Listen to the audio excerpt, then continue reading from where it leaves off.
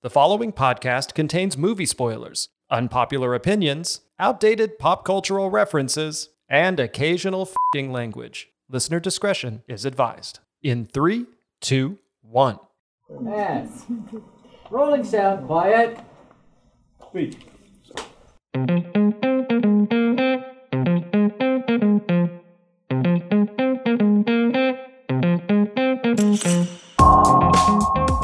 Good day, good world. You're listening to Subgenre, a podcast about the movies. I'm your host, Josh Dassel. On Subgenre, we go after films outside the major categories, and for this, our last cinematic foray of Season 1, we stay below the thermals in the turbulent and terrific subgenre of submarine movies. In today's episode, part 1 of 2, we tackle a film whose myth, legendary stature, and quite frankly, total runtime have only grown throughout the years. It stars the icy smooth German with a jaw so angular it could be a T-square, Jürgen Prochnow, in a panic-inducing tour de force by director Wolfgang Petersen. Take our picture later, Werner. We'll all have beards when we return. This is the one, the only masterpiece, Das Boot, the director's cut. And joining me via Zoom from the City of Angels, Los Angeles, to get specific about this film school staple is, coincidentally enough, a former film school compatriot of mine. He is a screenwriter, he's a film studio guy with a real office on a real lot, and he's my go-to person most of the time for insightful and really baritone takes on the important films I've seen, and maybe more I haven't but really pretend to. It's Steve Baumgartner. How you doing, Steve? I'm good, Josh. Thank you for having me on the show. I'm very excited to be here. I am super excited to have you here, and the main reason, there's a few reasons, I mean, it's Das Boot, but one of the big reasons I'm excited to have you here is when I first thought about this show, when I conceived this show, when this was the tiny embryo in the belly of my mind, the person I saw me sitting and doing this here with was Steve Baumgartner. So finally to have you here, I'm happy to do that. The pressure's on, man. But thank you. I was really flattered to be asked, and especially for this movie, because it definitely stands above submarine movies as a genre, I would say. This is sort of the U-boat movie. It really is. And I swear to you, I said more than once in this film. It does bring that from the gut up. So you said this is sort of the submarine film. I would go a step further and be a little bit more specific and say, I think, to me, this is the submarine film for people of a certain age, people that went to school, film school, like worked in video stores in the 90s. Like, this is not just the submarine movie, but one of the movies for us. Would you say that? I wouldn't put myself in that us, but yeah, it's got a fantastic reputation, which has endured. The other reason I'm happy to have you here is because, and I may have said this more than once in the course of the 5 minutes we were talking before we got on the air, but my knowledge of film extends so far, and it covers a certain range. Your knowledge of film extends so far, and it tends to cover a range of film that I don't necessarily always know enough about. And so I am excited to have that kind of stack of opinions come to this show. Everybody's a Venn diagram, you know? Nobody has the exact same tastes and exposures. I'll do my best to cover things that you might not know, but please do the same for me. Speaking of two parts working as a whole, normally on Subgenre, we would do single episodes about single films. That was the intention with Das Boot for about 5 minutes until I really got a sense of how much there is to talk about here. And so, everybody, we are splitting this discussion about Das Boot into 2 episodes, the one you are listening to now and the one you will listen to after now. Please make sure that you continue on with part 2 of this, which we were probably also going to call episode 9. And yeah, that's how we're going to work this. All right, so Das Boot. Is it Das Boot or Das Boot? A friend of mine did do military time in Germany, and I believe he had it as Boot. As Boot. Or that's me trying to like mush the vowels together so that nobody can really call me out. Perfect. Well, you can apologize to the German speakers. I'll apologize to the English speakers. I will also muddle names and words, and that's just part of the game. Let's take this film that neither of us can seem to pronounce correctly, and I think maybe the rest of the world as well, and let's set it up for the people. Das Boot, what are we working with here? Sure. Well, Das Boot sort of started because it was a 1973 novel by Lothar Gunther Buchheim. There's one of those names. Thanks to the DVD commentary, I think I might have gotten that right.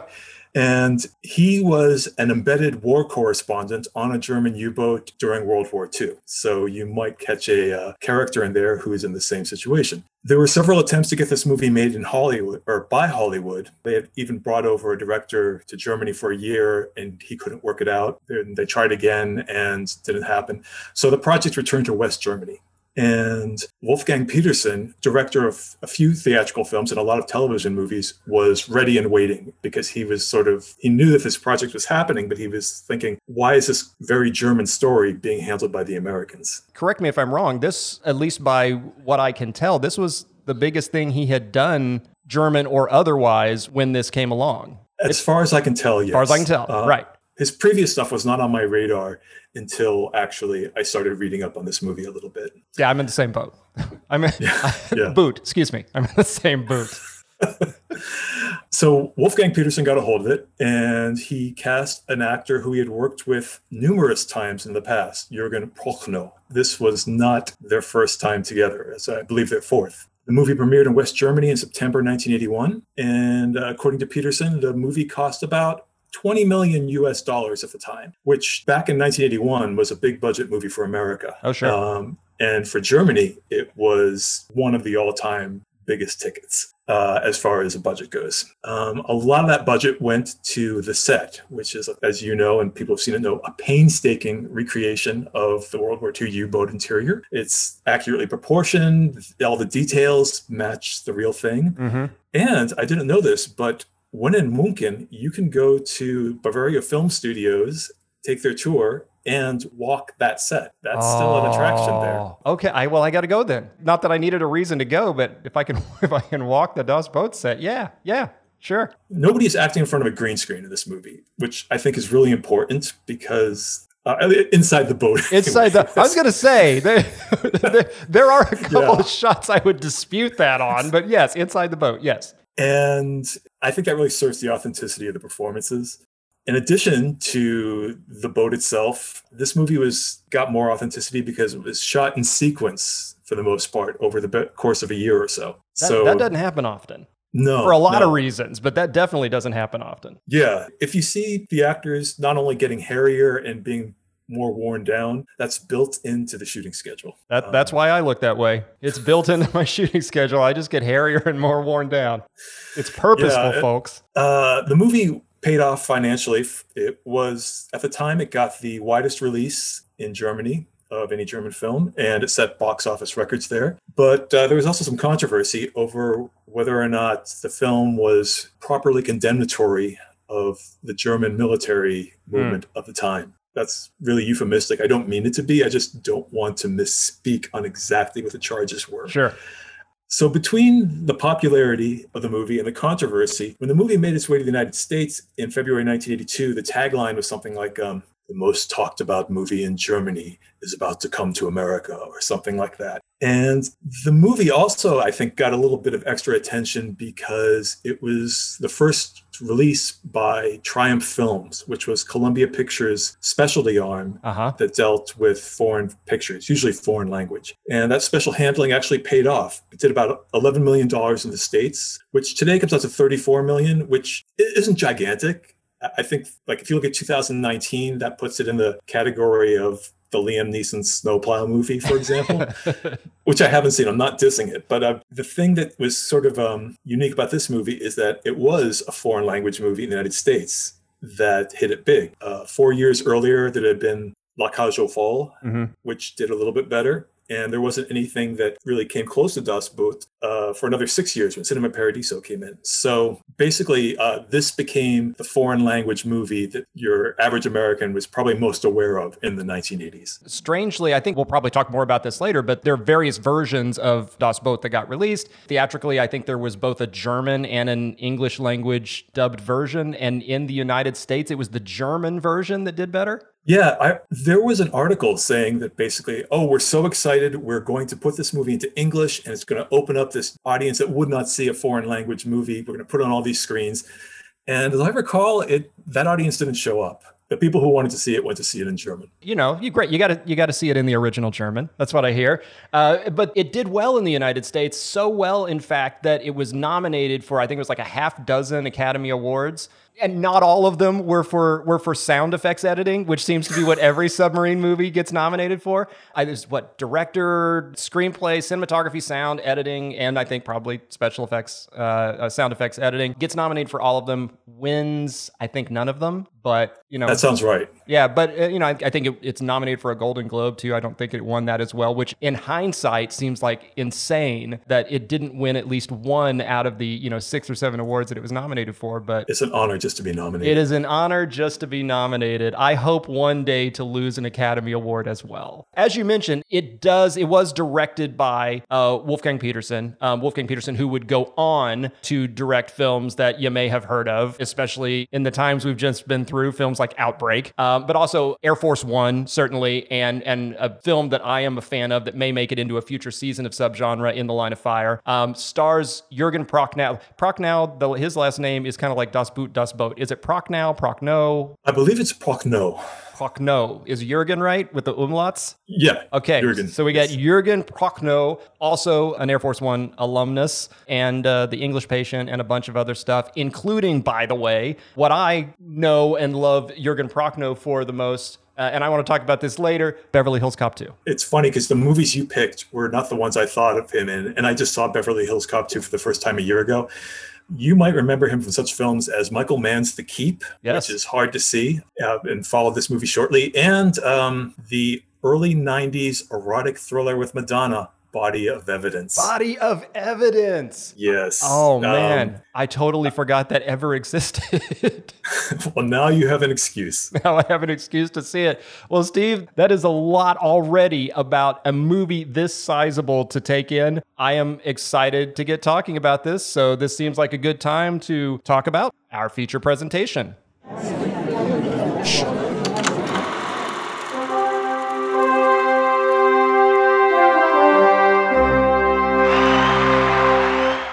Our feature presentation is, of course, Das Boot. Das Boot, it's really this story, and I think harrowing is the right word maybe applied here. It's the story of a German U-boat, but it's also the story of its captain, but it's also the story of a reporter that has come on board to observe and report and tell great stories about what's going on board. And it's a story about war, and it's a story about horror, and it's a story about boredom.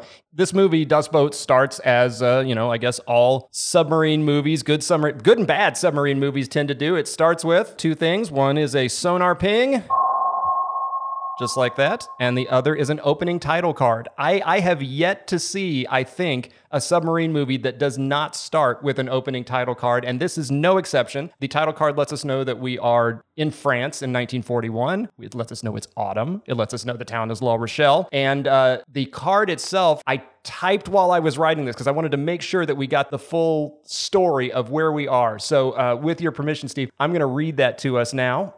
It says, La Rochelle, France, autumn 1941, Germans' vaunted U-boat fleet, with which Hitler hoped to blockade and starve out Britain, is beginning to suffer its first major setbacks. British freighters are now sailing the Atlantic with stronger and more effective destroyer escorts, inflicting heavy losses on the U-boats. Nevertheless, the German High Command orders more and more U-boats with even younger crews into battle from their ports in occupied France. The battle for control of the Atlantic is turning against the Germans. 40,000 German sailors served on U-boats during World War II. 30,000 never returned. There's a lot in there. And as a matter of fact, when you read that, it made me think of Petersen tells a story that they had an early screening of this in Los Angeles. And when that card came up in Beverly Hills and they said 30,000 Germans died, let's just say the audience was predisposed not to be unhappy about that, sure, as witnessed by the applause that happened. Oh. Yeah. The way he tells the story, they were turned around by the end of the movie. We'll see if we feel the same. So out of this title card, out of this ping, we are thrown head first as an audience into the deep green sea. And out of this deep green sea comes what at first I thought was a whale. I should have thought differently. I know that it's a sub movie, but by golly, it looked like a beluga whale. And here comes the sub coming right at us out of the water. We get the nice titles and all that. This is the opening title sequence. We don't need to spend time here. It's a damn boat. But what is important in the next scene is we get our first look at Mr. Jurgen Prochnow, Captain Lieutenant Henrik Lehmann Willenbrock, who from this point forward, I'm just going to refer to as Henrik because I can't say those other things. Where did you get that name? Because the credits just calls him something like the captain or the commandant. Did you go back to the book or? No, I think that name actually is how he has listed on the character listing on IMDb. Captain Lieutenant Henrik Lehmann Willenbrock der Alte, Deralte. So Henrik. Henrik. Captain. We'll call him Captain. We'll call him Henrik. Same thing. He is driving in this Mercedes along the French coast at night. They are heading towards the boat to head out to sea. When off to the side of the road, they are intercepted first by a single sailor who has decided to get drunk and pee on the car as it passes. And the captain referring, that's the bosun's mate, telling everybody in the car. A few seconds later, they run into the rest of the crew who are also standing by the side of the road drunk and pissing in streams onto the Mercedes. And we get the information that this is referred to as the fireboat drill. It's a great way to initiate someone onto the boat, I suppose. Actually, I missed that. I did not know that this was a tradition. It's going to come back in another scene here in a second, and that's the only reason I really paid attention to the fireboat drill thing. Because the next scene we see after being peed on from the side of the road is we are dropped, again, kind of head first into, it's a cabaret, it's a whorehouse, it's a place with lots of drunk people and dancing girls and music, and this allows our captain to kind of arrive in grand style at the door, and he is flanked on both sides this time with two guests I think that were in the car with him previously. Yeah, you've got Lieutenant Werner, who is the embedded war correspondent who's going to be going out on the captain's ship. Played by an actor / singer named Herbert Grönemeyer, who is just a wonderful, we'll talk more about him later too, but just a really cool actor and has an interesting story behind him. Keep going. He does, yeah. And the other guy is, I believe, the chief engineer. One of the things why I said, how did you get these names, is because I thought the movie very intentionally doesn't give all of these names, and people are defined by what their role is on the boat, which can be pretty difficult when you're faced with a whole bunch of unfamiliar faces who only get so much screen time. So let's call him Chief. So we got Captain, we got Chief. What do we call Werner? Werner? Yeah, the correspondent. There we go. Sure. All right. So he shows up at the door. And Chief, by the way, played by Klaus Veneman, also does a wonderful turn in this film. You really have to hand it to the actors because they have a limited amount of material to work with as far as characterization, but you definitely get the feeling that they put the work in and are full-bodied people beyond what they're asked to do and say. Yeah. On most submarine movies, because it's tight quarters and it's dark and there's a bunch of people and it's a crew, it can be very difficult to keep track of who is who and who does what. There is that extra layer of this is a foreign film, and so sometimes that can make things a little difficult to track who is who and who does what. And because of the very defined performances, I think, that we see by a lot of the majors in this movie, that job is made a lot easier. Truth. So they are there at the door. They show up and revelry is around them. Men are greeting the captain, who is, dressed to the nines in his dress uniform, including this one sailor who's trying to pull the tablecloth out from under the dishes. It's chaos. And there is a first lieutenant who arrives. So our captain gets to the bar, he orders his beer. And there is a man who feels very out of place that arrives to talk to our captain. He is, you can tell, is the best way to say it, a stick in the mud? Yeah, I mean, that's the cleanest way to say it. Right, that's the cleanest way to say it. He is the first lieutenant, played by Hubertus Bench, if I'm pronouncing that correctly, and I know I'm not. But he is going to take the role from this point forward of our resident hardcore Nazi, I guess, on board a boat of semi and agnostic Nazis for the rest of the film. He has arrived to tell the captain that, hey, captain, the boat is ready. But on the way here, there was an incident, and he's just reticent to talk about it. And and the captain guesses. The crew peed on you, didn't he? Yeah, the crew peed on me. So that's the fireboat drill. Yeah, it's nice because already the captain has a lot more definition than the other roles in this movie. And already you know that while he is separate from these other people, he's experienced and he's got empathy for them. And he's hanging out at the bar, by the way, with one of my favorite characters and actors in this entire movie. And this is a fellow sub-captain by the name of Thompson, played by Otto Sander. And I guess Otto makes an entrance too. He's called out from the stage. Hey, everybody, it's the captain. It's Thompson coming in. And he stumbles in and there's music and everything. And somebody leans over and says, it's the old guard. They're always drunk. And he lives up to it, apparently, as an actor as well. He was sloshed when he did the scene, according to Wolfgang,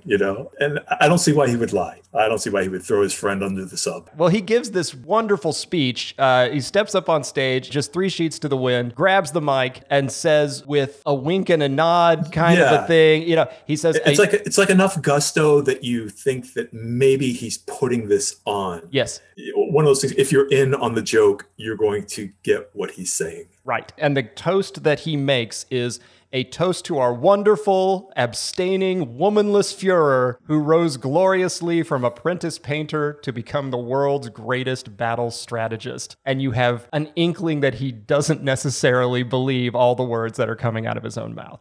In contrast to the younger people who, like you say, are, for all we know, except for the stick in the mud, are all sort of agnostic, the older soldiers in this movie are skeptical and embittered. I would say embittered. That's a good word. Yeah. These two embittered captains then, after the big speech, join each other at the bar. They're talking about the crew and all these guys that are womanizing and carousing and doing all their thing before they ship out to sea, but basically how young they are and how the crews have gotten younger over time. And so how eager and how wet behind the ears all of these guys are, they still believe in the Führer. And that's the indication that maybe our two captains do not. The party goes a bit out of control, as parties can. So much so that we get groping and dancing and spraying with seltzer and pistol fire. Did you notice that guy is drunk enough to be waving a pistol around and shooting it at random? And he hits his marks, or that's an incredible coincidence of the parts of the painting that he hits. Yeah, he is... quite the sharpshooter. He's quite the sharpshooter. Yeah, that's exactly what he is. Hits nobody else. That's strangely, doesn't shoot anybody else, and thankfully, I guess. And right about then, our correspondent, Werner, he's had enough. He's had enough drink. He's sick. He runs to the toilet only to find passed out on the floor. And in the first moments that I'm seeing him apparently dead, or looks like he's close to dead, is Captain Thompson, but he's not. He's lying in his own vomit, but he's alive. Yeah, he's lying in his own vomit. There's half of it hanging out of his mouth. And our captain is there tending to him, manages to drag him to his feet. And this vomit-covered Thompson gives this proud exclamation, "I am not in the condition to f***." It's regretful. I guess it's proud and regretful. And self-aware. And self-aware. And self-aware. Following the revelry scene, which that scene is one that from the first time I saw this movie, which had to have been in the mid-90s or something, that's one of the scenes that stuck with me. Like, I didn't remember everything, but I remembered that scene. And so to see it again after kind of a break here was nice. When you saw it, was it the 3.5-hour director's cut or was it the 2.5-hour theatrical cut? It's a good question. I don't honestly remember. I was working at a video store at the time, so it was whichever one we had on the shelf. And so it may have been the director's cut. No, I take that back. Director's cut came out when? 97? 97. So this was prior to 97. So whatever that would have been, that's the one I saw. We leave the party. We show up the next morning at the dock. Strangely, no one is hungover or dragging themselves around. Everybody seems relatively awake. Henrik is taking Werner towards the new boat so that we can all together get a look at this new boat. Looks great. It's ready to go. It's got a crew standing at attention on it, waiting to go to sea. And among this crew, and right there in front of the camera, is who will turn out, I think, for me, to be, one of my 2 or 3 favorite people in this entire movie. And that's the second lieutenant, played by Martin Simmelroga. He's the other red-haired guy, correct? He's the one with the big smile. He's the one. Yeah. He's the one that's never not smiling. The captain announces, Werner, hey, here's this correspondent that's going to be traveling with us. Everybody, we're going to show him how, what good, proper Germans do on a submarine. Everybody, ha, ha, ha, ha. And they put to sea with the appropriate fanfare and the waving and everybody playing the right music and waving the right flags. And off they go. And the one bit of non-celebration that we get is from Captain Thompson, who waves at them, good luck, but you can tell on his face that he's worried. Yeah. And I hope everybody enjoyed the scenes on land, because you're not going to get much more of it for a good long time. A very long time. They head to sea, and so on board, when you are a reporter, as you do, I'm going to call him Werner. Werner is getting a tour. The second lieutenant is taking Werner on the tour through the submarine, and Werner is snapping his photos the entire time of everything that's going on. So we're seeing where the men live, and we're seeing the radio room, and we're seeing the bridge, and we're seeing the kitchen, which all of these on this very cramped German U-boat are basically the same room. There's just kind of like, a little bit of a bulkhead that separates one from the other, but from front to back, that's all you get. Yeah, I believe they said it was 260 feet long. Does that sound right? There's about 5 or 6 compartments, or 5 or 6 sections. That's not big. No. During wartime, 48 people would ship out on a boat like that. Oh, man. And they do mention in the movie that essentially it was built for 24, but people would switch off for when they slept and use the space they used. So right. And by the way, as far as I am aware, that practice is still a thing. There's 2 or 3 sailors who use the same bunk, and it's called hot racking. And, because some people are working when other people are sleeping, and, on battleships and submarines and whatever, and you swap in and out. So not the most wonderful way to spend your night in the body warmed rack of someone else, but you do what you got to do when you got limited space. And on this tour, there's a few things that happen. And one of the things that happen, I've talked about this in previous episodes of Subgenre, is on submarine movies, there are certain ones that do a really good job of giving us the lay of the land. Right? We essentially get a geography lesson before we head into battle or out to sea. And this happens really well in films like, I think, when we were watching The Enemy Below, they do a really good version of this. When we were watching K-19, they do a really good version of this. But you take a walk essentially all the way through the sub from front to back or top to bottom or both, and give the audience this understanding of what follows what in terms of compartments. And that's the nice thing that happens here in the form of this tour to our reporter who is new on board. In the midst of this tour, we meet the second of kind of my 2 or 3 favorite people in this movie. I don't know if he's the chief engineer or what he is, but he's the guy that lives in the diesel room, and this is Johann, who they call the Ghost. Johann stands out. Johann stands out for a lot of reasons, not even the least of which is his smile. Like, he's got this sort of crooked tooth smile. He's got wide eyes. He fits the description of the Ghost. And maybe I should double check this, but I thought I looked up that he is actually 10 years younger than Jürgen Prochnow. Really? Yeah, let me double check that, because when you see this guy, he looks like he's the experienced old hand, and he's been there forever, and he's been worn down by his experience. So it seems hard to believe that he could be 30. He was born in 1951, and this movie came out in, what was it? 1981. 1981. Yeah. So yeah, he would have been 30 years old at the time. Erwin Leder, by the way, is this actor's name. Just, to me, in this film, one of the highlights. And he's also afforded more to do, I would say, than other people, which I don't want to give anything away, but... No, definitely true. And we meet him. He's definitely going to come back, but we meet Johann. Henrik tells Werner as he's wandering around the ship and eventually ends up on the tower of the submarine, standing up and, watching the land disappear behind them. He's taking pictures and leaning out and doing all these things. And the captain tells Werner, wait, take pictures of everybody when we're coming back, not when we're going to sea. The reason that he gives him for not doing that is they'll all have beards by then, right? Implying, everybody's going to look gruff and cool and older. This is a very young crew, so take it when they come back. I took from that also the expectation is that not all of them are going to come back. That's interesting, because I think of submarines and I think that it's an all or nothing proposition for the most part. True. That's a good point too. There was something about the way he said it that I took that from it, and maybe that wasn't what he meant by it, but that's what I took from it. But coming back with beards too, it's a good reason. And the reason he says take the pictures of them when they have beards, the reason the captain gives is it would shame the Brits to see young men giving them hell. So, whether that is said in jest also, I think, is left open. It's interesting, though. I took him at his word there, because there's another part later in the movie where, even though they're fighting the Brits, the captain shows a certain amount of respect.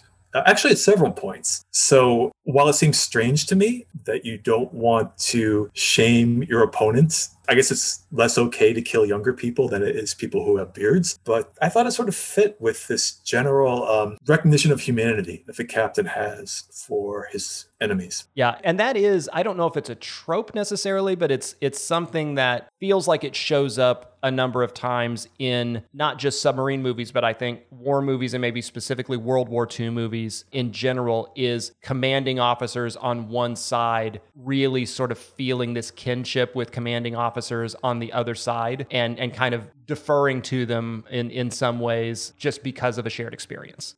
Interesting. Yeah. I'm guessing all the movies you've seen have been on the side of the Allies. No, I shouldn't say on the side, from the perspective of the Allies. I think a good many of them have. Not all, but a good many of them have. You are correct.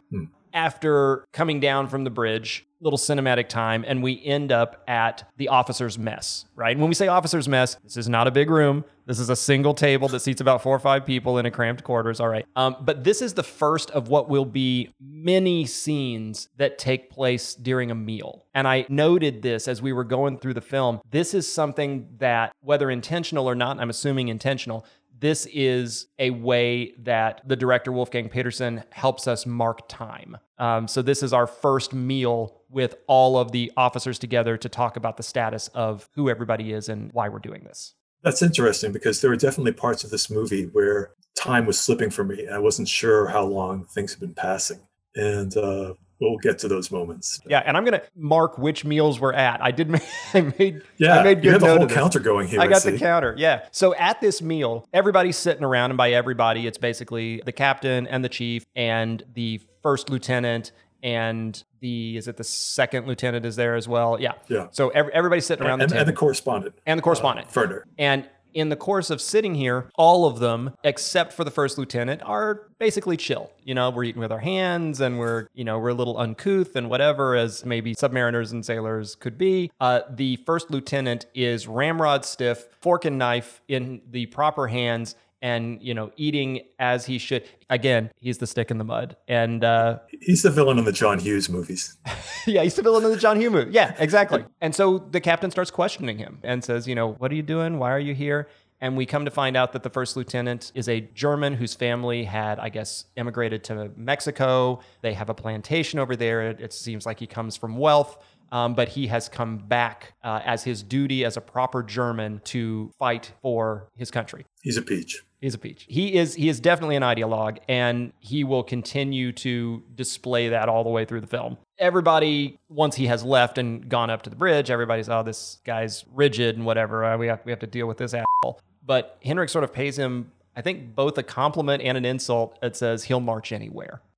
And interrupting the meal, interrupting the conversation, we get our first alarm, which is always the thing you want to hear when you're on a submarine. And we get the first of what are many moving shots through this submarine that we've been given a tour of in slow motion earlier from compartment to compartment. When the alarm sounds, the camera dives itself through all of these different compartments, and we watch men get ready for whatever the danger is. And I think one thing that's worth pointing out is that almost all of these shots, there's one exception, are shot as if you were on board with a camera. There's no sort of CGI trickery where you're zooming through walls or swooping back and forth in a way that a physical being couldn't. So it really adds to the verisimilitude of how cramped you are and what the distances are, and it feels real. You're covering those distances, like you say, in real time. We're going from one side of the sub to the other in the time it would take to get there, and having to turn and dodge and go under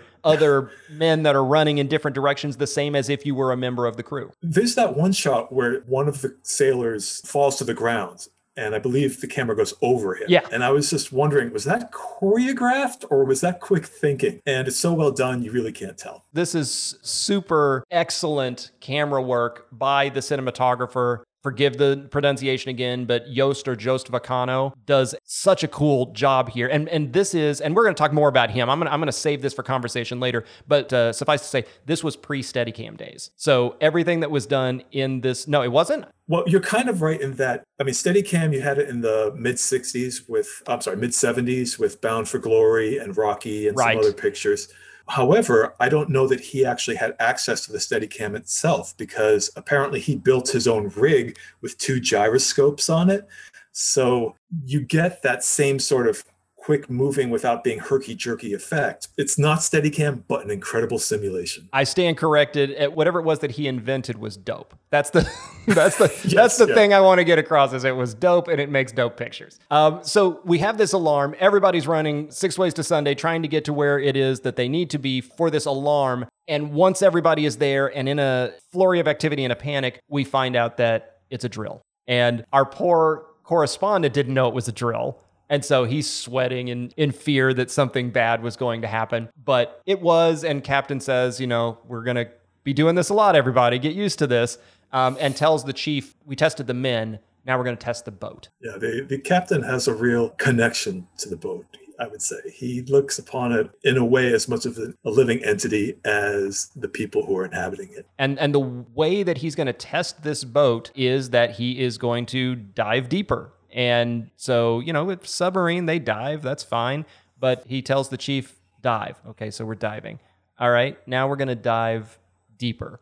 And the chief is a little nervous about that. Well, this boat is really only supposed to go to a certain depth, Captain, but okay, we'll head down there. And this gives our second lieutenant time to kind of rib our sweating correspondent about, again, another trope of submarine movies, which is discussion of what is referred to often as hull crush depth. I'm not sure that that's what they say in Das Boot, but basically the point under the water at which the pressure on the outside becomes greater than the pressure on the inside, and the whole thing crumples like a tin can. Yeah, I don't think they use the term, but they make it very clear that once you go down a certain depth, you're taking chances. Werner is not the only one. The correspondent's not the only one that is nervous about this, right? The chief is not the only one that's nervous about this. Everybody on board, for the most part, understands, what the stakes are if they go too far down. But the captain seems very convinced that everything is going to be fine, and as it turns out, it is. He gets the boat down to a certain level. Nothing happens that's too significant. The boat's going to be good at a deeper level than anyone thought would be possible. And so he says, yeah, this is great. Let's surface. It's a pretty interesting first few minutes for our correspondent on this submarine. One thing I think is interesting about this movie is that there's a bunch of situations which they are in jeopardy. And you're sitting down for a 3.5 hour movie. Yeah. And that it's Das Boot. It's not Das Island, Das Shipwreck. It's Das Boot. So this is one of those times, I think, where the movie kind of plays a card like danger, excitement, but part of you sort of knows what the characters don't, that they're going to come through this okay. So you get to watch them scramble. I think it's a good point. I would walk that a slightly different way and say that I think as the audience, you understand that the boat is in no danger, right? That the boat is going to last all of this. I don't think you necessarily know that about every person on the crew. And I think that's what kind of makes this work a little bit, and other war movies do this as well, is that the submarine itself is going to survive. The people as individuals on it may not come out intact. And in that way, it's an awful lot like a horror movie, in that at any point, somebody could go down to, Michael Myers' knife or a stray bolt that's going to fire from the side of the submarine. That's funny you should say that, because when I was thinking about the characters in this movie, and I mentioned how I think the captain is really pretty well drawn, but a lot of the other people less so. And I thought these are summer camp counselors in a way, where you might cotton on to some of them because of how they look or what their type is, but they're there, again, to serve the antagonist. In this case, they're cannon fodder. But they're cannon fodder with personalities. Unlike some horror movies, I actually like a lot of the people on here, and that's what makes potentially what's going to happen to some or all of them that much worse as we go forward. We've got a lot more, obviously, of Das Boot to talk about, but for the moment, let's do a deep dive. In today's deep dive, our tangent to whatever it is we're dealing with, I want to talk about the lead actor in this film, Mr. Jürgen Prochnow, who, the reason I want to talk about him is just because he's so damn memorable. There's just a quality about him that I can't explain, and I can't get over it except to say that he's just very handsome. I think it's more than that, actually. Yeah, of course it is. Of course it is. But the moment you see the guy, it's like, geez, that's a good looking dude. I don't know. That didn't jump out at me, although the guy does have extremely blue eyes. That's something which you don't see everywhere. There's an it quality, I think, to Jürgen Prochnow. How do I want to describe? He's somewhere between like a Formula One driver and a Tag Heuer model or whatever. Like there's just that kind of badass, but looks good in a suit and tie sort of quality about the man. Yeah, I don't want to say, he's all right. He's a movie star. He's a good looking guy.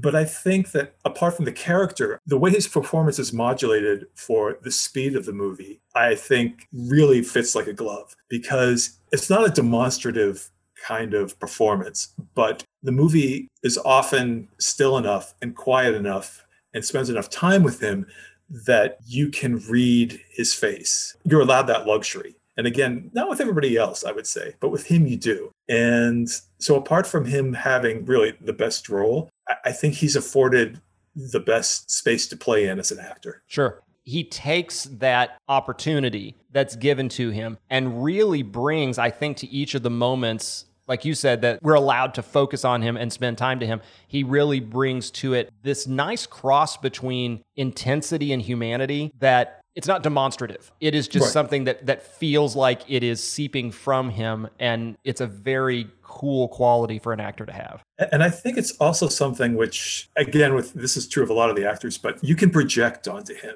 He's not somebody who is so incredibly, use that word again, demonstrative. Right. But when he's quiet and when he's in repose, it allows you as a viewer to sort of be in his head.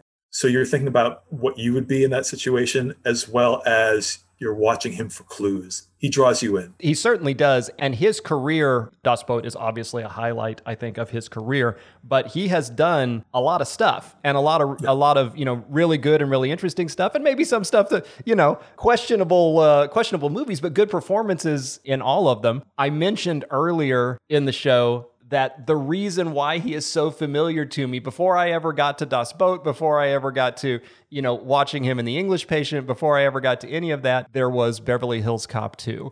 And I just love the man for that role, because he plays he's the heavy, right, in it. He plays the companion of Brigitte Nielsen in Beverly Hills Cop 2 by the name of Maxwell Dent. Now, see, this is interesting because, like I said, I only saw that movie about a year ago.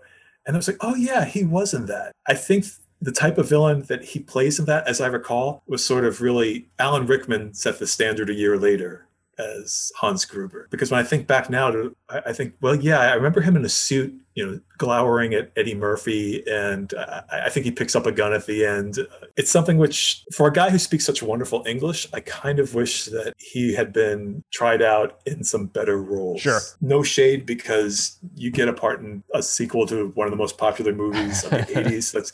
You grab it. But I still think of him from Das Boot as opposed to this movie that I saw a year ago. I probably should have, but I hadn't realized, too, that he had been in Dune back in '84 playing Leto Atreides and a few other things. But just a cool dude with making some cool movies and being an actor. I really like it when, and this sounds sort of greedy, but when a foreign actor comes to America, there's always an extra bit of excitement for me. That makes me want to see the movie. Because it's like, here's somebody who you already respect and like, who's bringing their presence in a way that they haven't been able to before. Let's not forget, before we move on from Jürgen Prochnow, that this was not his last turn with Wolfgang Petersen. They would come back together again for Air Force One in 1997 with Jürgen playing General Radek, I think that was the name of the character. And so you get another closed space action movie that has them in it, just maybe not on the same level. I actually haven't seen Air Force One. Have you not? Gary Oldman's the main villain in that, right? Oh, yes. And Prochnow, is he a bad guy in that as well? It's been a minute since I have seen Air Force One, but I kind of feel like Prochnow plays the general who is imprisoned, who the reason they're taking Air Force One hostage is to kind of get him released, I think. Oh. If I remember correctly, that's the plot. I probably have that completely wrong, but that to me seems like maybe that was the plot. Interestingly, Air Force One came out the same year that they wound up doing the director's cut of this movie from the same studio, Columbia. So I wonder how much Wolfgang Petersen sort of said, yeah, I'd love to make your movie, and I'd love to do this also. Maybe they could both happen. Maybe they could. I'm just throwing it out there. Yeah, I'm only asking questions. I'm only asking questions. We're going to be back to ask more questions in a while, but first, let's take a break.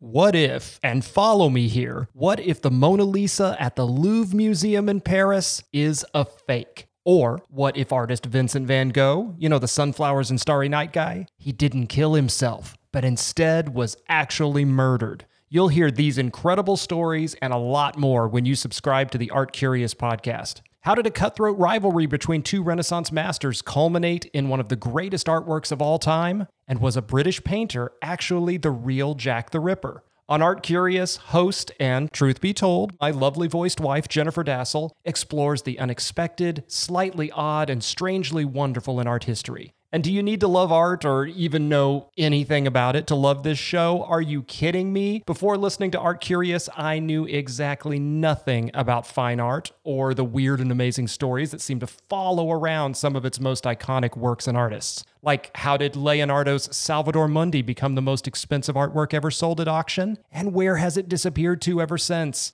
A best of recommendation by reviewers at Oh the Oprah Magazine, PC Magazine, Salon, Uprocks, it goes on and on. Art Curious is podcast storytelling for the art lover and the art novice, like me, and maybe you. It's the juiciest, the most shocking, and the most fascinating tales from the world of paintbrushes, printmakers, and patrons. Season 9 is out now, so subscribe today to the Art Curious podcast with Jennifer Dassel and find out more about the show at artcuriouspodcast.com or by searching for Art Curious, that's one word, in your favorite podcast app. The Art Curious Podcast. That's ARTCURIOUS. The Art Curious Podcast. Subscribe for Season 9 now. If you've listened to other podcasts, and really by this point we're going to assume you have, then you've probably heard our name. Kabunki, the silliest name in superb podcasts and creative video. We produce the shows you can't wait to binge, like the acclaimed Art Curious podcast. And of course, this thing, can we call it a show? Oh, sure we can. Subgenre. But did you know we're also available to creatively consult on your podcast too? That's right. We're here to turn your hobby into a professional-grade production that sounds just like the storytelling, discussion, or investigative podcast you download, all with help from our award-winning team. Treat your show seriously and get noticed with help from Kabunki. Mention this ad to get 10% off your first consultation. Find out more at KABOONKI.com. That's kabunki.com. Kabunki.com.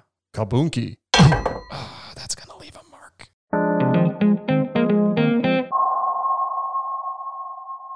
This is Subgenre. We are talking about Das Boot with Steve Baumgartner. Thanks for being here, Steve. Oh, my pleasure. But I don't know if you know this, but apparently there's a bunch of techno remixes of the Das Boot theme. Oh, if you go to YouTube. I want to hear your little theme song there made me think that maybe someday there'll be a techno remix of that as well. One can only hope. Please send those to me. Go to subgenrepodcast.com. Send all of your techno remixes of our theme song.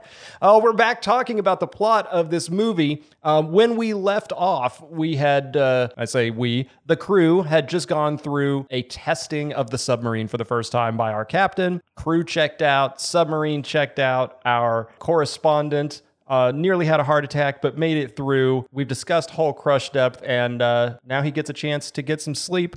We join him waking up in his bunk, and across from him, meeting a sailor who will come to mean much to him, I think, over the course of this movie, a young sailor by the name of Ullman. Whether or not we find that out in the movie, I don't remember, but played by an actor, Martin May. That's one of the people who they do identify by name, actually. And he's writing letters.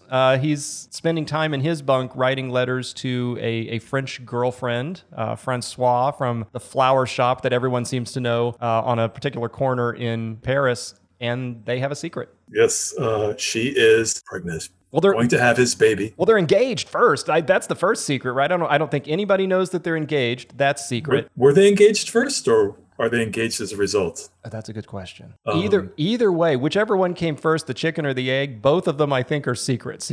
He's a German engaged to a French girl. Okay, she's pregnant. There's number two.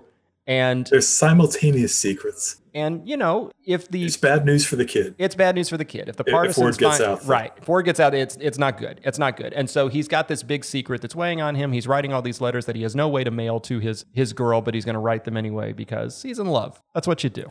One of the things with the different versions of this movie is that the English dub does not always match the translations if you watch the subtitles on the German version. And some of the shots are even different. And I thought it was kind of interesting at one point where there are correspondence is journaling. Werner's writing letters and the other guy is journaling, and it's really brief. But in the theatrical version, in the version we saw, what he writes is something like, I'm feeling very overfed and tired and overwhelmed. And if you see the theatrical cut, at least as it was released here, the journal page says something like, all of the men, we all took a shit and smelled each other's farts. So it's written in English. Like they shot this just for the English version, I guess. And when I think about Ullman, I instantly think about what's that doing there? And why did they have it change it from one version to the other? Great mysteries of cinema. Oh no. And we have to go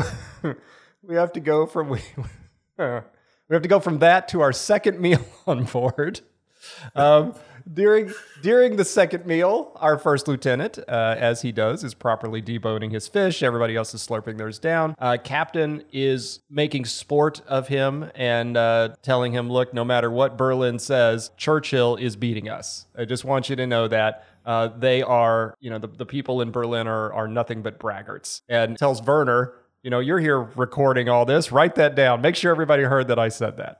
I think he expects that they could live. This is not an empty thing. He's just so caught up in the moments that he's willing to let it get out there. Yeah. And I think it's also a little bit of, people that drive, it's sort of like Maverick and Top Gun, right? Like people who fly fighter planes, people who captain or drive submarines for a living. I think there's a little bit of, what, you're going to come drive the submarine? No, you can't. You need me here. So I can kind of say whatever I want to.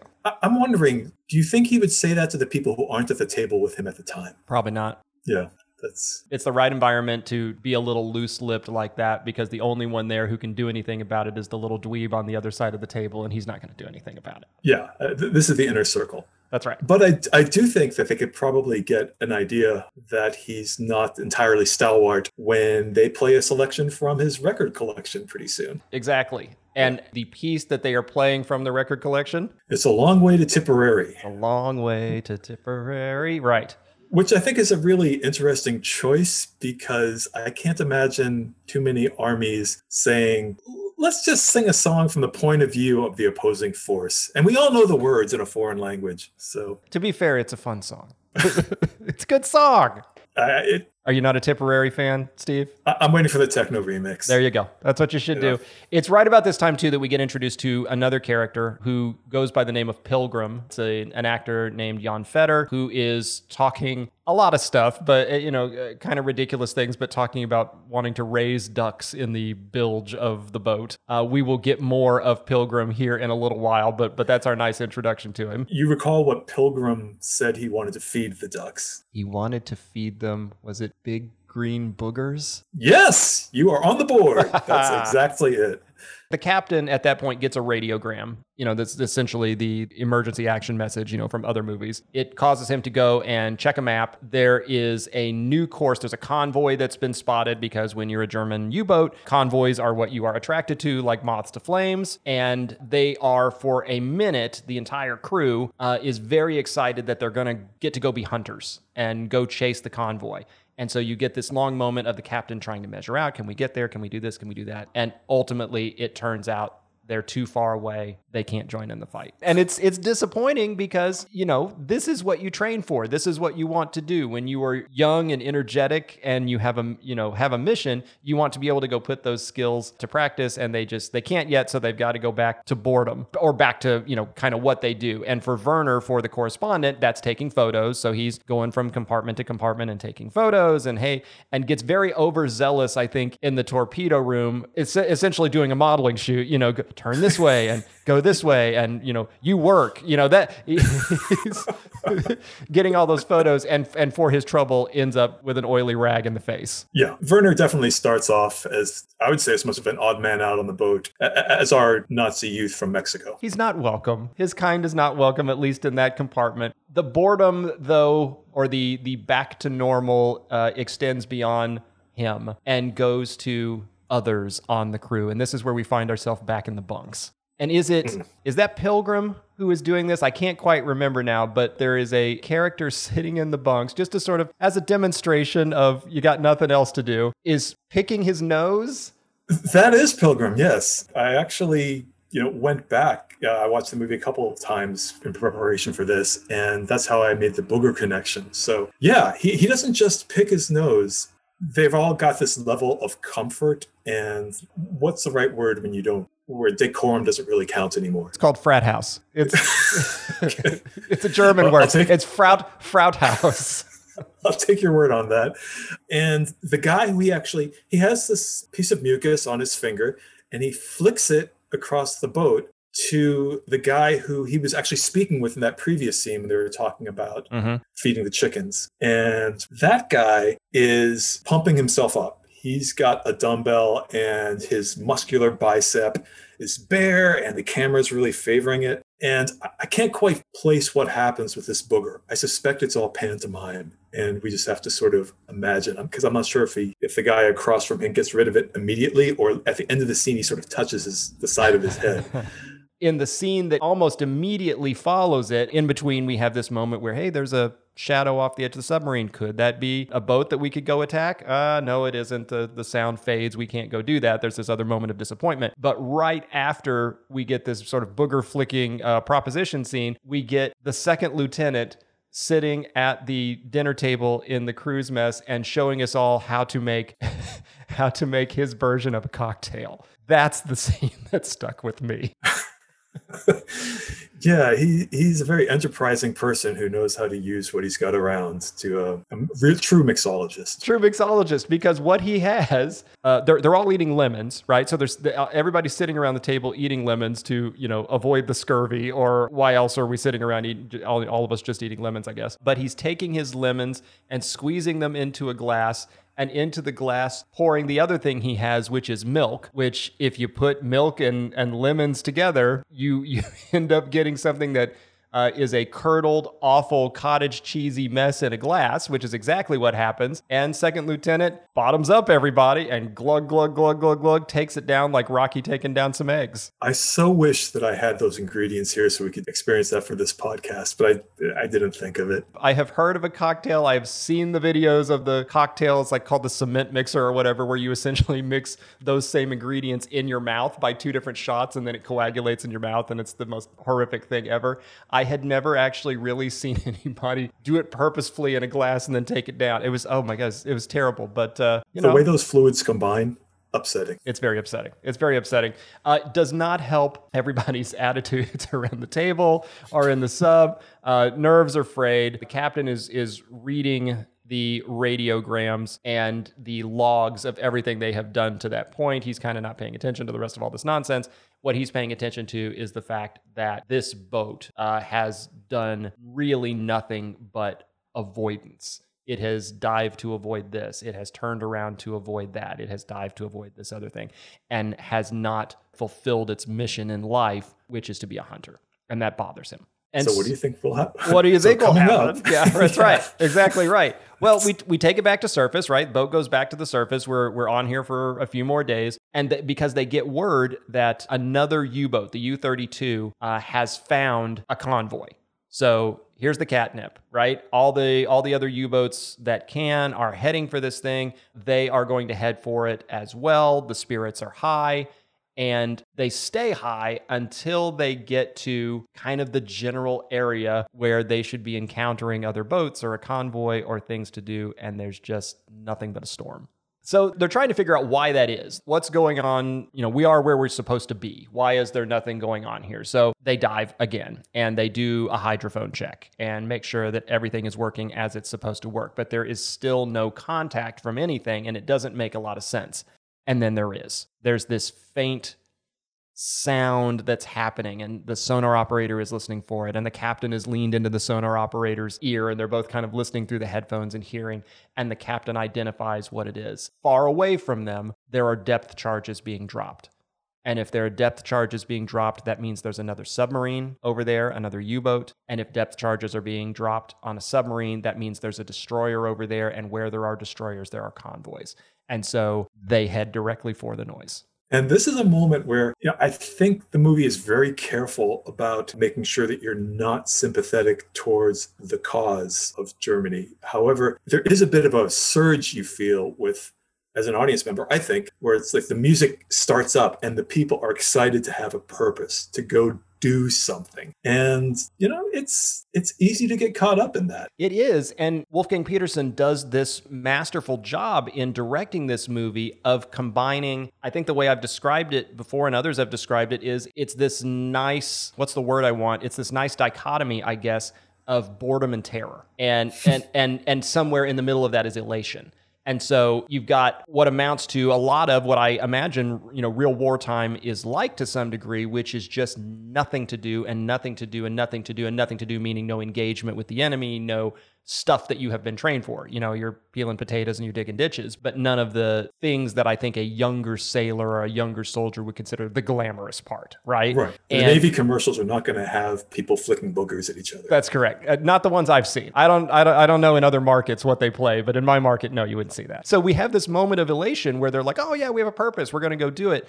They are heading for the sounds that they hear. And as part of getting there, the diesel engines in these things, in these old U-boats, the diesel engines are working overtime, and we get what is one of my favorite moments in the film with one of my favorite characters, which is Johann, the ghost, who is the operator back there, has an ear trumpet, right? He has this little thing that he sticks into his ear that he presses up against one of the cylinders in the diesel room, and I guess is able to hear, like the microscopic things, the minuscule sounds in there that tell him that make sure that one particular cylinder is operating the way it should. It's a wonderful, quirky character moment, and I dig it. Yeah, and super low tech. And super low tech, which I also appreciate. I love super low tech solutions to stuff. And it's funny too. In this moment of sort of, you've had seriousness and crazy and grumpy and everything to this point, and just for me in that moment, it made me laugh out loud. It's great. It's worth the price of admission. He listens to it. It's fine. They speed ahead. Up ahead, the submarine spots their destroyer. There it is. It's coming right at them. Destroyers are bad news when you're a submarine. You have to engage them, but they're bad news. And so they dive, and they dive hard. And this is a nice moment in the action sequences of this film where you do get a sense of the danger that is possible with this thing, because as they are descending, it's not this neat present day submarine where the set or the boat tilts and everybody kind of leans and you descend. This is chaos because the boat tilts and every damn thing in that boat goes from, the left side to the right side and just tumbles downhill. And that's people and that's machinery Food. And it's potatoes. Yeah, we haven't talked about that apparently when they would stock up these boats, they would have months, potentially months without restocking. So that every square inch would have, we're going to shove these potatoes here, these bananas are going to hang there, this is going to be there. And it's kind of like a car trip with your family when you first stop, and you've got all the snacks all over the place. So that's a true fact, which I had not considered before. How much space is at a premium? And apparently when a torpedo would go off, that was in a way a good thing because suddenly you had extra room. Yeah, you got extra room to hang more bananas. Yeah. That is cool. And we talked about this sort of claustrophobia aspect of being on this sub with 40 some odd other people and whatever. And so if you think about it, like you said, every subtraction is a good one. So even if you're eating one banana, you're clearing, that much extra elbow room for you in that particular compartment. So yeah, that's an interesting way to think about life on a sub. So they're heading for the destroyer. They got to dive. They dive really hard. All this stuff spills from one side to the other. The captain is watching through the periscope, finds that destroyer, floods the tubes and opens the torpedo doors, and everybody gets ready to fire their torpedo. And just then they lose the ship. And that's not what you want to do. It's called a destroyer for a reason. You don't want to lose the destroyer. If they're out to get you, you want to have them in your sights. It would be nice to know where they are. Yeah, which they do. in a moment later, they've lost it. And then another moment later, there it is. It's like right on them. And they drop depth charges immediately. And let's describe for a second. We're in the kind of latter half of this season of Subgenre, and we've talked about a lot of submarine movies, and we've talked about a lot of depth charges. But let me real quick just describe a depth charge so that everyone can sort of visualize what it is that these guys are running from. A depth charge is basically, if you've ever seen like a Wile E. Coyote cartoon, it's the big barrel that says TNT on the side with the little fuse, right? The fuse that goes into it that you light and you drop, and it just blows itself apart. Except it's doing it underwater here, and it's doing it right next to your self-contained submarine that everybody's hanging out in with the bananas and potatoes. Well said. And so you don't want to be near them, I think is the point. And they drop them in droves. They don't just drop one. When you drop depth charges, you drop tons of them at a time. And so they're dropping depth charges, and these things are floating down through the water, and it's this wonderful like snowflake rain of explosives that are coming toward this boat, and you don't know when they're going to explode, and then they do. And when they explode, the concussion on this thing is so big that it is rocking this underwater boat almost on its side with the force of everything that's going on. And with that, it's rocking all the people too. There's a lot of helplessness in this movie, I think. And these scenes are a great example of that, where we don't know where they are. Oh, they're here and they're going to drop stuff on us. And hopefully they don't hit us. It's extremely tense where you're just sitting there and everybody's kind of looking around and they feel it. It's like, are there going to be more? Is it going to be worse? And again, we know it's a 3.5-hour movie. So. Yeah, but it gets worse. In this particular sequence, it just seems to get worse. And I think, the captain really hints at that too and tells the crew, after this first round of depth charges have come off and everybody's shaken. And we got to remember this is a young crew. They haven't gone through this before. And our correspondent has never gone through this before. The captain's really the only unshakable force here. Everybody else is a little nervous. And he tells them, now it all turns psychological, gentlemen. They've gotten you scared. Now they're just trying to essentially drive you mad. And so our job is to withstand that. Interesting, because I was also curious how much the psychological aspect would be with what does the destroyer do from here? In other words, and how do you evade it? I like your interpretation a lot better, actually. And I think maybe there's even a third interpretation of that, which is it seems to be the job of these sailors on this U-boat to sit there and take the depth charges. Yeah. That may not be something that all of these sailors realized when they signed up to, serve in this Navy or serve at this particular duty. Is part of your job is not to run from these. Part of your job is to sit here and take it. And that's a psychological mind if you've ever heard one. That's interesting. That's something which I think if I were to enlist, I would have thought of beforehand. But you're right. They're really young, and who knows what brought them in exactly. And so they're sitting there. Their job is to wait. They let all of the explosives explode, and then they go attack, if they can. In this case, they just keep coming and coming and coming, and this boat gets rattled so bad, and the valves are bursting and everything, that by the time they can kind of get themselves back together, the destroyer has moved on. The destroyer figures we've mucked with them enough, or we figure we've gotten them, and moves on. The crew is relieved, I think, maybe that they don't have to sit through this bombardment anymore, probably disappointed that, they didn't get to sink it. But this is sort of the first taste of near death that this crew has gotten. I'm wondering, if you're a destroyer in this case, we have no way of knowing what they're thinking.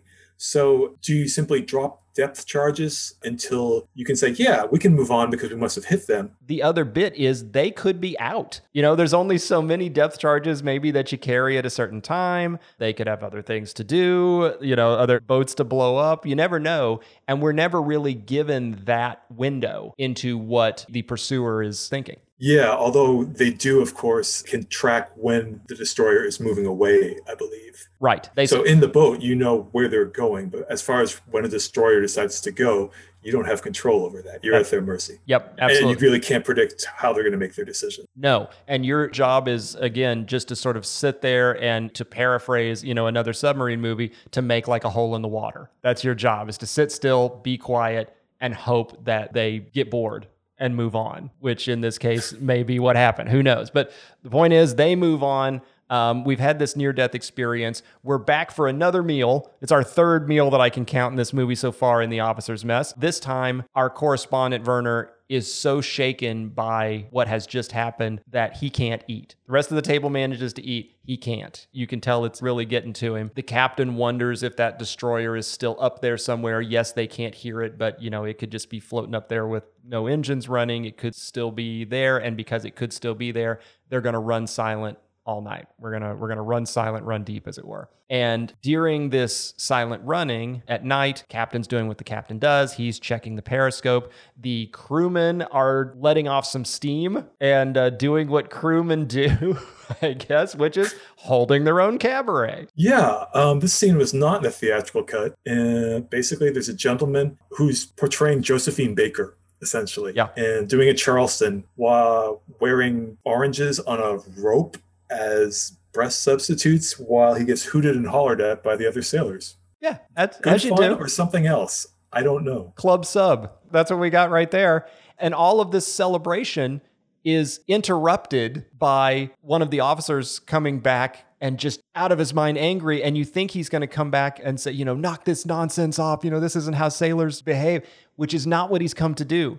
He's come to proclaim that there is terrible news, and that terrible news is that the soccer team is not going to make the playoffs or the championship. That's enough to break up your party. That's it.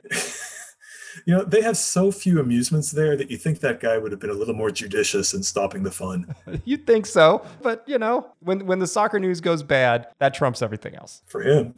Which we get to follow up this interesting portrayal of life on a submarine with a few others that are sort of quirky, ground level, this is what happens in an enclosed situation scenes that come up, and it starts with medical exams. Now, is the guy getting the medical exam, is he the same guy who we saw wearing makeup and with his hair slicked back as Josephine Baker? It's a good question. I did not notice. Again, he's put in a position, or he assumes the role of being the dancing woman for everybody else's lust simulation, which might have something to do with the next couple scenes. Yeah, apparently on board the submarine, on board Das Boot, there is an outbreak of crabs. And this may be, and not sea crabs. No. That would be lucky. This would be the lice from down below. Is that the way to put it? That's certainly one way. Right. So we get treated as an audience to this sort of never-ending row of pantsless guys waiting to be inspected and powdered by the ship's doctor. They're trying to take care of this outbreak that is on the boat. At the exact same time as this, the fourth meal is going on, where we get an equally unappetizing moment of everybody eating pork of some sort that is mentioned that it needs to be shaved, that it still has the hairs and the bristle on it. And while they are eating, our very uptight, upright first lieutenant has a problem. He's got not only a louse of his own, but apparently it's made it all the way up to his eyebrows. I looked up how exactly lice is communicated, and you can get it a number of ways. Sometimes proximity, sometimes intimacy, which makes me kind of wonder, is the movie sort of alluding to that's happened, but doing it in a very quiet way? Again, because you've got this guy who's sort of performing as a female, as Josephine Baker, and he's the first guy to have lice. And then once we find out that he has it, a bunch of other guys all lined up to get it. I think it's also a weird thing that people have become so accustomed to the lack of privacy that when the medic is doing these exams, like on the first guy, and people are just sitting in the room and they're not even turned away. It's kind of like, what are we going to watch today? Oh, let's watch some guy get his crotch inspected for lice. And it's like, oh, we got one. And they all kind of zoom in on attention, and nobody cares. No, it's 500 channels and nothing on. And whenever you find something that's interesting to watch, there you go. That's TV for the day. It's definitely a kind of brotherhood, but it's not one that I'd be especially eager to. I think I'd be on the boat and like turning my back, as opposed to being like, send in the next patient. Okay, we'll mark Steve down as chair needs to face the other way when the medical exams start. Right. Following then, I guess, this very uncomfortable moment for everyone involved, we have the storm that had started earlier is just knocking the hell out of the boat, and the ship is rocking all over the place, and people and things are falling again, the potatoes and the bananas and everybody else. and there's a fight over photos of somebody's girl, and our correspondent is finding himself seasick, and the navigator is having a hard time keeping the boat on course because when you're getting pushed around by a storm, you are sort of drifting, and because they're on the surface, they're drifting even further and getting pushed around even further, and that's causing them to burn fuel. So it's just this whole big situation that means that they have to dive again, which they do. In this moment, or not very long afterwards, they are standing up, and I say they, it's the captain and it's Pilgrim and it's a couple of other people are standing up on the tower with the rain slickers on and really trying to figure out what's going on. And right that moment, a wave, I think is an errant wave or something, rises up and hits Pilgrim and nearly knocks him overboard. And actually, now that we're at the tower, we sort of alluded to this before. I find it's a bit of a shame when this movie goes onto the tower, because when you're inside the submarine, it's so immersive. And when they stand up on the tower, it kind of looks like if Saturday Night Live were to do a submarine sketch. It looks like somebody's throwing buckets of water in their face every couple of seconds while they're in front of a green screen. Not even a green screen, more like rear or front projection.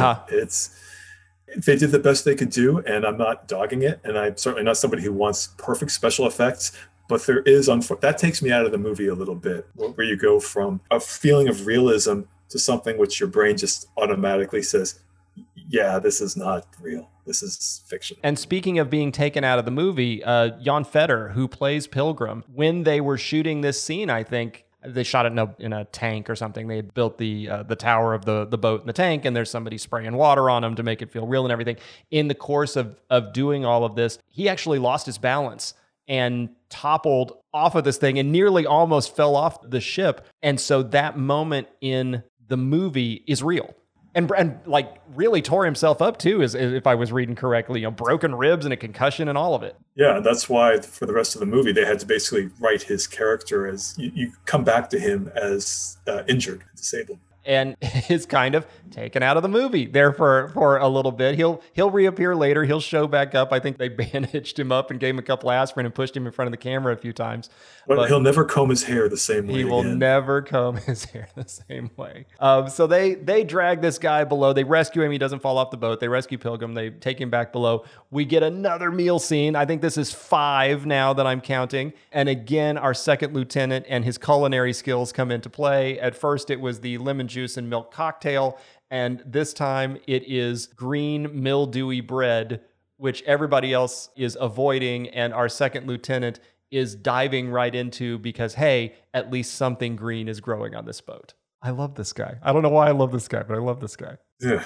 Well, it's during the green mildew bread moments that everybody else is sitting around this table and having this moment of dreaming of home. And they're looking at Chief's pictures, and the pictures are his wife, and they're in the snow at a cabin, and it's this sort of nice idyllic version of home. And speaking of things that sort of take you out of the movie, this was a moment where it's a nice moment for the characters, but there's this kind of like classical, like nylon string guitar music, something that's happening in the background that it was very soap opera.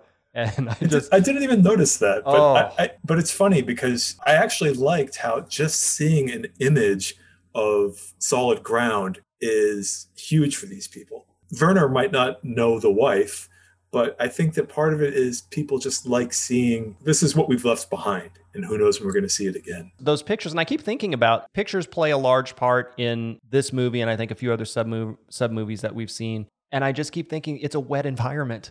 There has to be an understanding potentially that those pictures and those things that they have brought with them are fleeting, that they'll have them for a certain period of time. And there's a great chance that they'll get wet, dissolve, get trampled when everybody and things fall from one side of the boat to the other. Although you could argue that the same argument could be made for the men themselves. True. And later, actually, I won't spoil it, but the chief has a line which kind of shows how psychologically tied in the men get with the mission and their purpose there, as compared to their home lives. It is following this taste of home moment that we have in the film then that we get another moment of excitement. So we've had this sort of, come down, bit of comedy, bit of other things that have happened. And we get this moment of excitement because there's another sub that is spotted, right? They're not alone out here. They have found somebody else. And by gosh, if it isn't Thompson's sub, Captain Thompson, that they found of all the gin joints in all the world, they have ended up in the same square on a map as Thompson. And it's a good thing in that it's a buddy. It's a bad thing almost immediately for the captain for the exact same reason of there's only 12 U-boats at this point, I think he says, out in the Atlantic.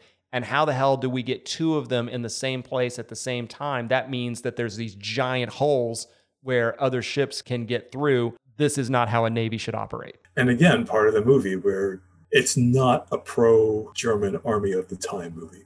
This is just more frustration that is added to this sort of mounting pile, I guess, for a lot of different reasons for this captain and for this crew. But yeah, to have 2 submarines in the same place at the same time in the Atlantic, not a great thing. He's asking the navigator, like, okay, so where are we? Like, something is wrong. We have drifted. What's going on? Navigator's like, we were in a storm and it's hard to calculate. But we're in this place more or less. And I think the more or less phrase sort of ignites a fire in the captain. Werner has gone to sleep.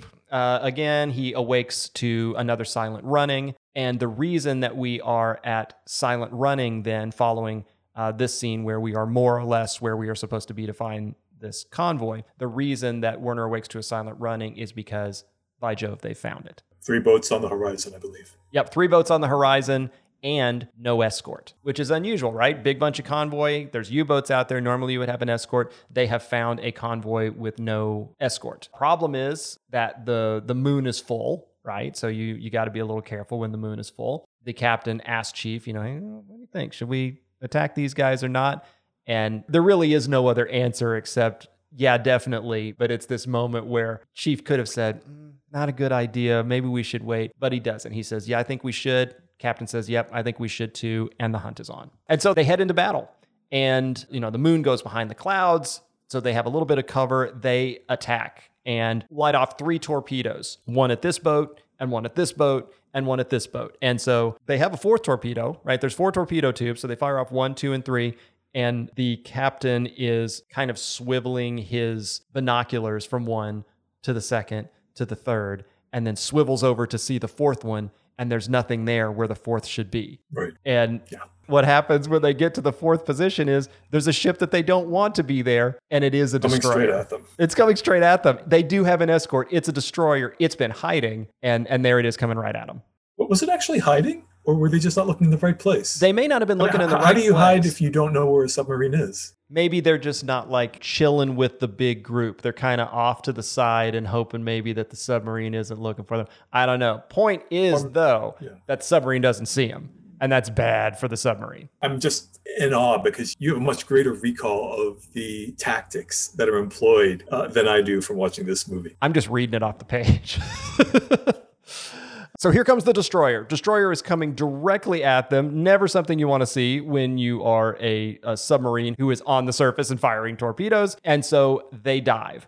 And while they are under the water, as they are diving deep to get under this destroyer, they're listening. And boom, there goes torpedo number 1. It has hit a target. And boom, there goes torpedo number 2, and it's hit a target. And the 3rd one hits its target. So they know that the torpedoes have hit 3 different things. They have had some sort of success, which is great. And then they are listening to these things break apart. And they're talking about, you can hear the bulkheads on this one breaking. And you can hear this ship going down. And you can hear this one cracking. And someone mentions they're drowning. And you get this moment of celebration, I think briefly turns into this moment of recognition of there but for the grace of God go us. It should be said that these moments are really visceral. They are something which I was fortunate enough to get to see this for the first time in a theater where it's dark and you have no other focus and it's larger than life and it's loud. And shout out to theatrical experience. It makes a difference as opposed to when you're at home and you've got your flat screen, but you've also got your junk mail on the table and your snack food to the left and maybe your cell phone. It's just the visceral experience that you undergo should not be minimized here. It's not just what they do, because for me, I can't always follow everything they're doing. It happens so quickly, but you still feel rocked by what's happening.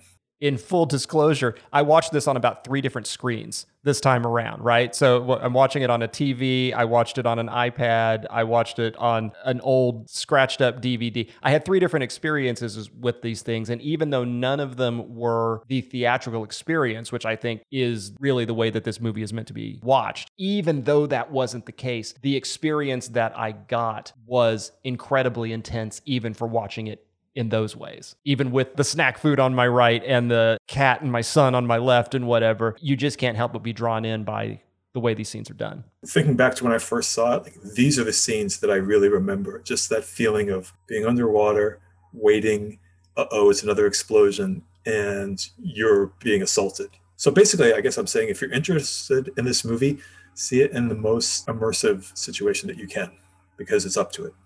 This is the moment, too, where that intensity is driven even further home by the captain, because with that kind of ferocious intensity that he has, but that soft voice just says to the crew around him, here it comes, their revenge. And we as an audience and they as a crew are like, what's coming? Okay. The destroyer drops everything everywhere and boom, boom, boom, boom, boom. Problem is, I guess for the destroyer, that they are dropping them at the wrong spot. And so for a minute, our submarine feels like, this thing that we thought was coming, we've missed it. We've dodged that bullet. They're dropping in the wrong place. And so we have gotten away from what could have been a very bad fate and, quote unquote, their revenge that was coming.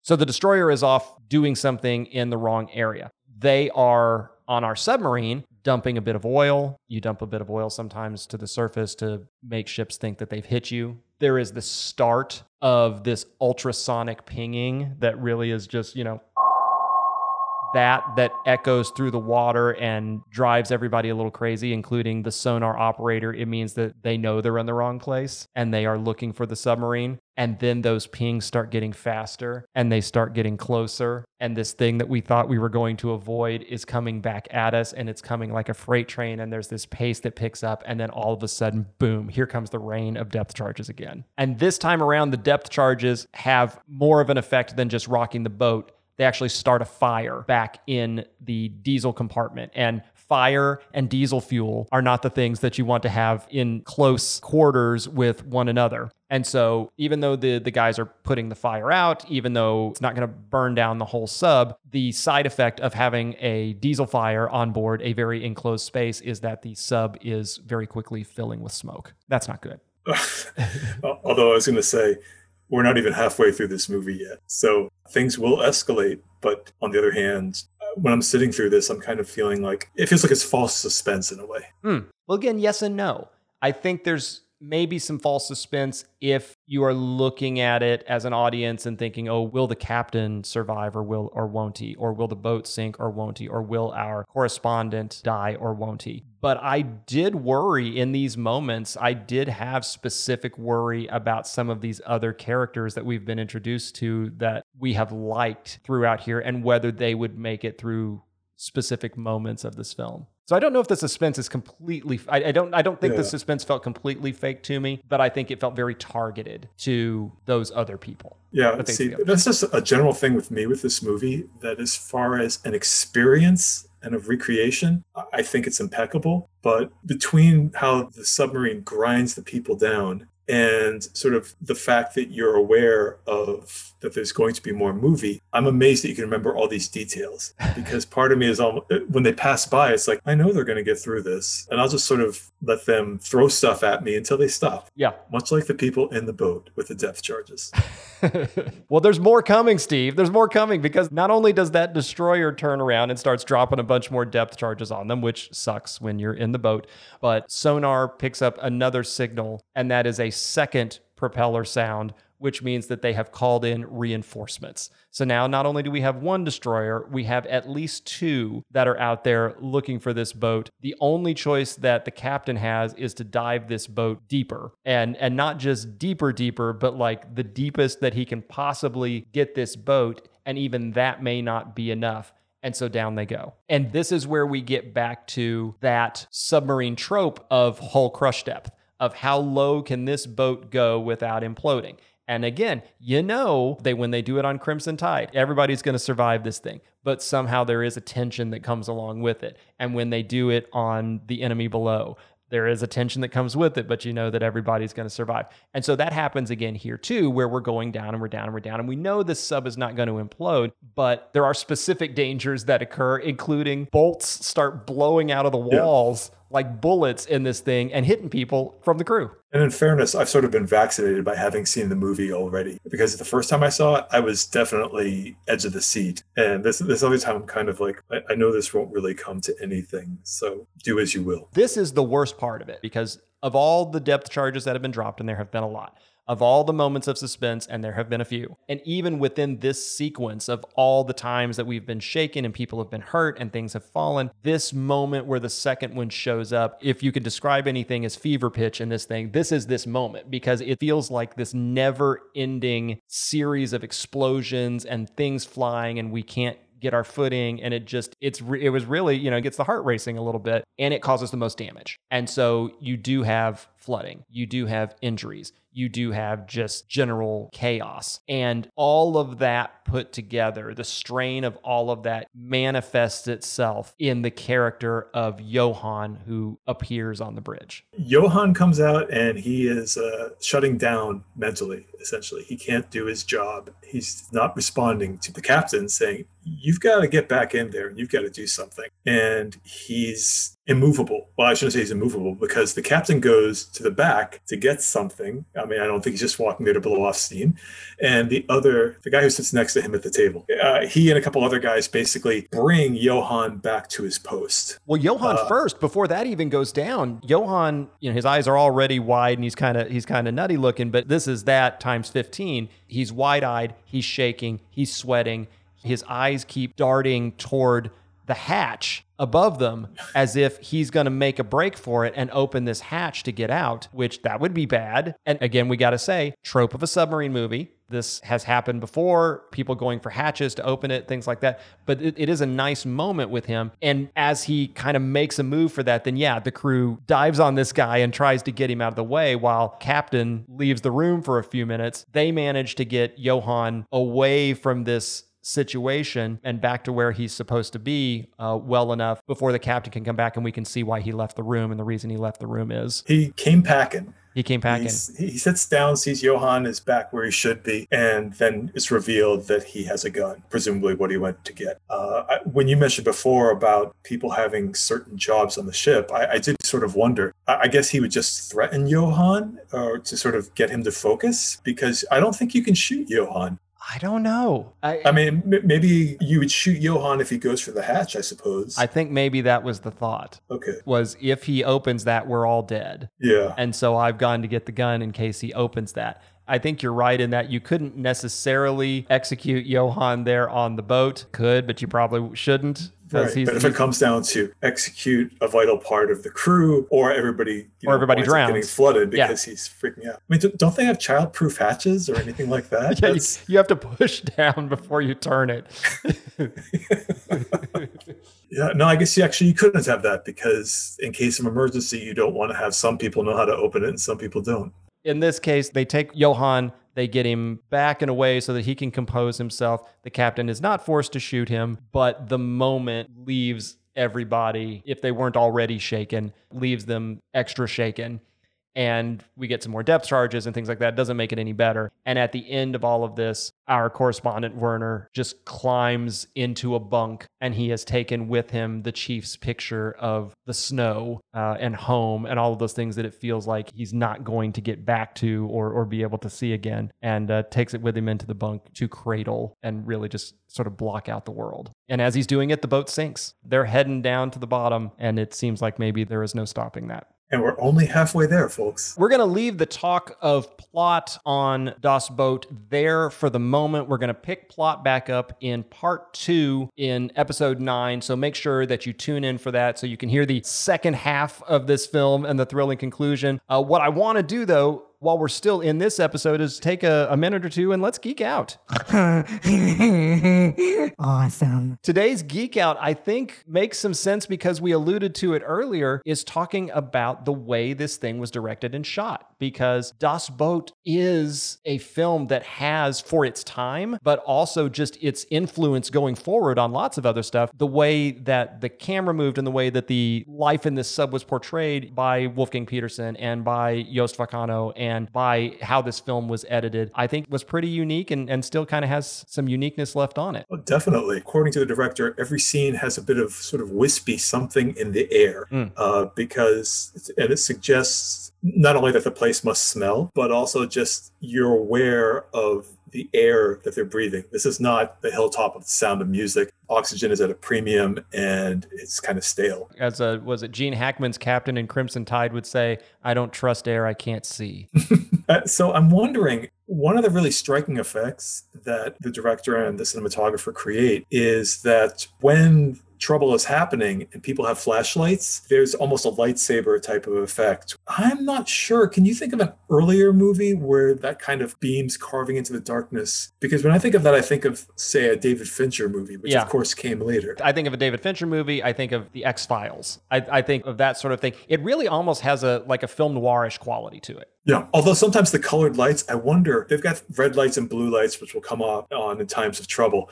And it looks fantastic, but it looks so fantastic that it makes me wonder, did they juice that up a little? I would doubt it, considering how much trouble they went for authenticity elsewhere. But it's very effective also. Yeah, it's very effective. And it also makes for when we do have those moving shots that the cinematographer has set up, where we're moving from compartment to compartment, the fact that we do have certain compartments that are lit that way. The bridge with its, blue or red lights, and then you move into engineering, which always seems to be flooded in, very bright white light and other things. It gives you that sense of geography as well by using some of those lighting schemes. We were mentioning how Wolfgang Petersen got a DGA nomination and an Academy Award nomination for Best Director. Mm-hmm.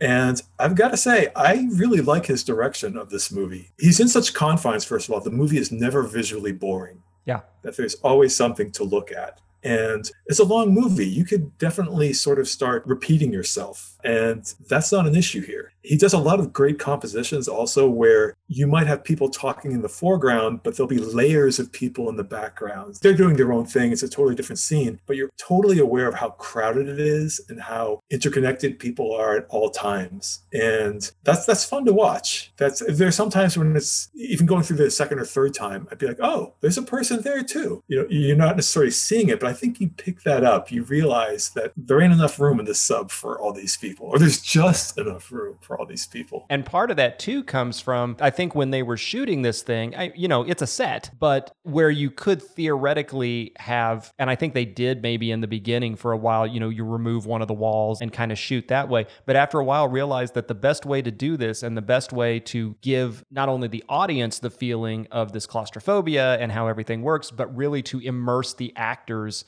in that same feeling is we are all going to shoot together, cameras, director, actors, everything. We're going to shoot together in this confined space, and everybody is going to operate as if we really were on a submarine. Actually, according to the commentary, there's only one scene in this movie where he took out a wall to get the shot. And I won't spoil it because that's going to be coming up in our next episode. Oh, there you go. But most of the other time, everybody's stuck in the tube. Yeah. And that's, what is that, method directing? If there's method acting, and this I think is method directing. If you're going to be on a submarine, be on a submarine. That's devotion for the actors, I would say. That's he mentions that when these people got their jobs, it was early on in most everybody's careers, and nobody was pampered. So you look at this movie and these people are getting wet and are crowded, and art imitates life in this case, I think, and vice versa. And not seeing the sun. I think part of the thing too was keeping everybody in this contained space when we're shooting, and we're shooting this thing we're not shooting in real time, but we're shooting it sequentially. We sort of want to feel the wear and tear as an audience on these characters and on these actors as they go through. So, but what better way can you show wear and tear on a character in a movie than by really wearing and tearing on the actors who are participating in it and just putting that on film? And obviously, I'm saying this won't spoil people seeing it. I think people should see it. But when they have that set on a gimbal, they're being thrown around. This is not people swaying all in sync.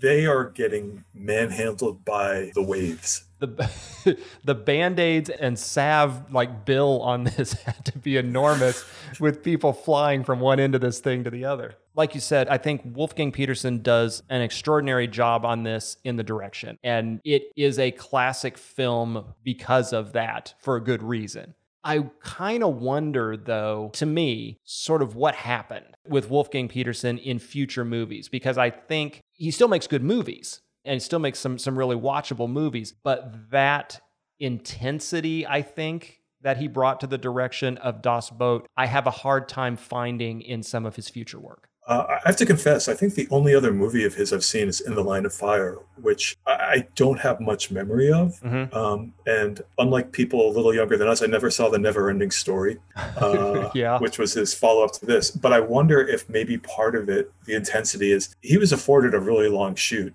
And it seems to be a common story when a foreign director comes to America and suddenly they have more money, but also more compromises. So I wonder. No, that's true. And he did Das Boot. Storm. Yeah, exactly. He did Das Boot in 1981. And then strangely, and this is something we could talk about too, but strangely follows up Das Boot with The Never-Ending Story, but then goes on to direct other things like he did, I think it was in 85, he did Enemy Mine, and he ended up, like you said, doing In the Line of Fire, he did Outbreak, he did Air Force One, he did The Perfect Storm around 2000, and a couple of other things. So it's not like he didn't make movies that were active. He didn't make movies that had moments of intensity, things like that. It just feels like, and maybe this was just age too. You're youngish, maybe a little hungrier to do stuff like that when you're a little younger and not as much when you get older as well. It's the Tarantino effect to some degree. Shots fired. As far as he also did Troy, which I haven't seen. I believe his last big American movie was Poseidon, the remake of the Poseidon Adventure. And I'm kind of curious about that now because we've seen how he works in nautical themes. Nautical themes of things turning upside down and falling in other directions. So if we're doing a Poseidon Adventure remake, there is potential for that. It's not like I didn't see any of these movies because of Wolfgang Petersen, but it seems like a lot of them sort of had a lukewarm response. Yeah. I'm sure that, some people, it's their favorites, but overall, none of these movies kind of jumped out for me personally and said, you need to see Poseidon, or people are saying you should see Poseidon. Unlike Das Boot when it came out, and everybody was sort of like, oh, this is something. This is burning up the art houses. Right. So that could be as well. He might be still doing a great job, but he's working with material that is more generic, perhaps. Sure. I don't want to slag off movies I haven't seen. And I don't want to slag off Wolfgang Petersen. The man's a genius, and I wish that I could have, half the talent that he displays in a lot of his movies. It's a wish more than it is a complaint. It's a wish of if Air Force One could have been Das Boot on a plane. You know what I mean? Like that sort of a thing would have been great. And I believe he's still working in Germany. Am I right about that? I think you're right. I think he has, and we'll even look here. It looks like as of 2016, at least, there was another German title. I'm not even going to try to pronounce it, but still working as of 2016. Yeah. Regardless of my opinions on where Wolfgang Petersen went after Das Boot and my lack of opinions on where Joost Vacano went after Das Boot, both of them together on this film did something spectacular, and I am very glad that they did it. One thing about Joost Vacano, we're not on a first name basis, is that he actually worked repeatedly with a foreign director who came to America and did manage to carve out a real niche, Paul Verhoeven. Oh, sure. Which I think is kind of interesting that Paul Verhoeven is somebody who I've seen some of his movies from overseas and I've seen his American movies here. And for whatever reason, it seems like he managed to get his imprint on the domestic industry in a way that a lot of other directors don't.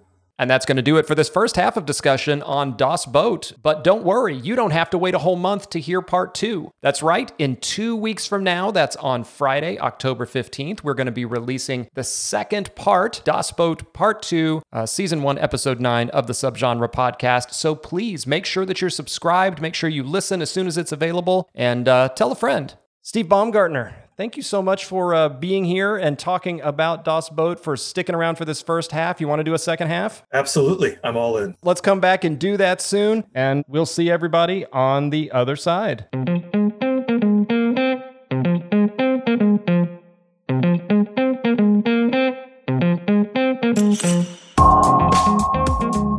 This has been Subgenre, a podcast about the movies.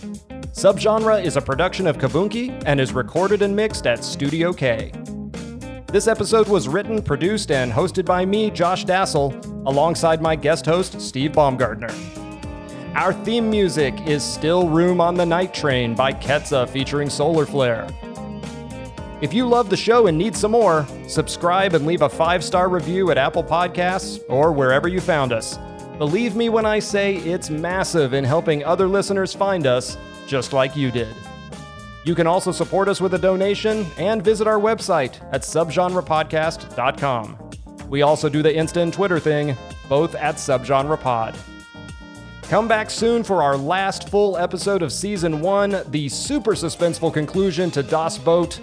But in the meantime, please remember, we're all different. So no matter what your subgenre, be kind to who you meet. That's a wrap!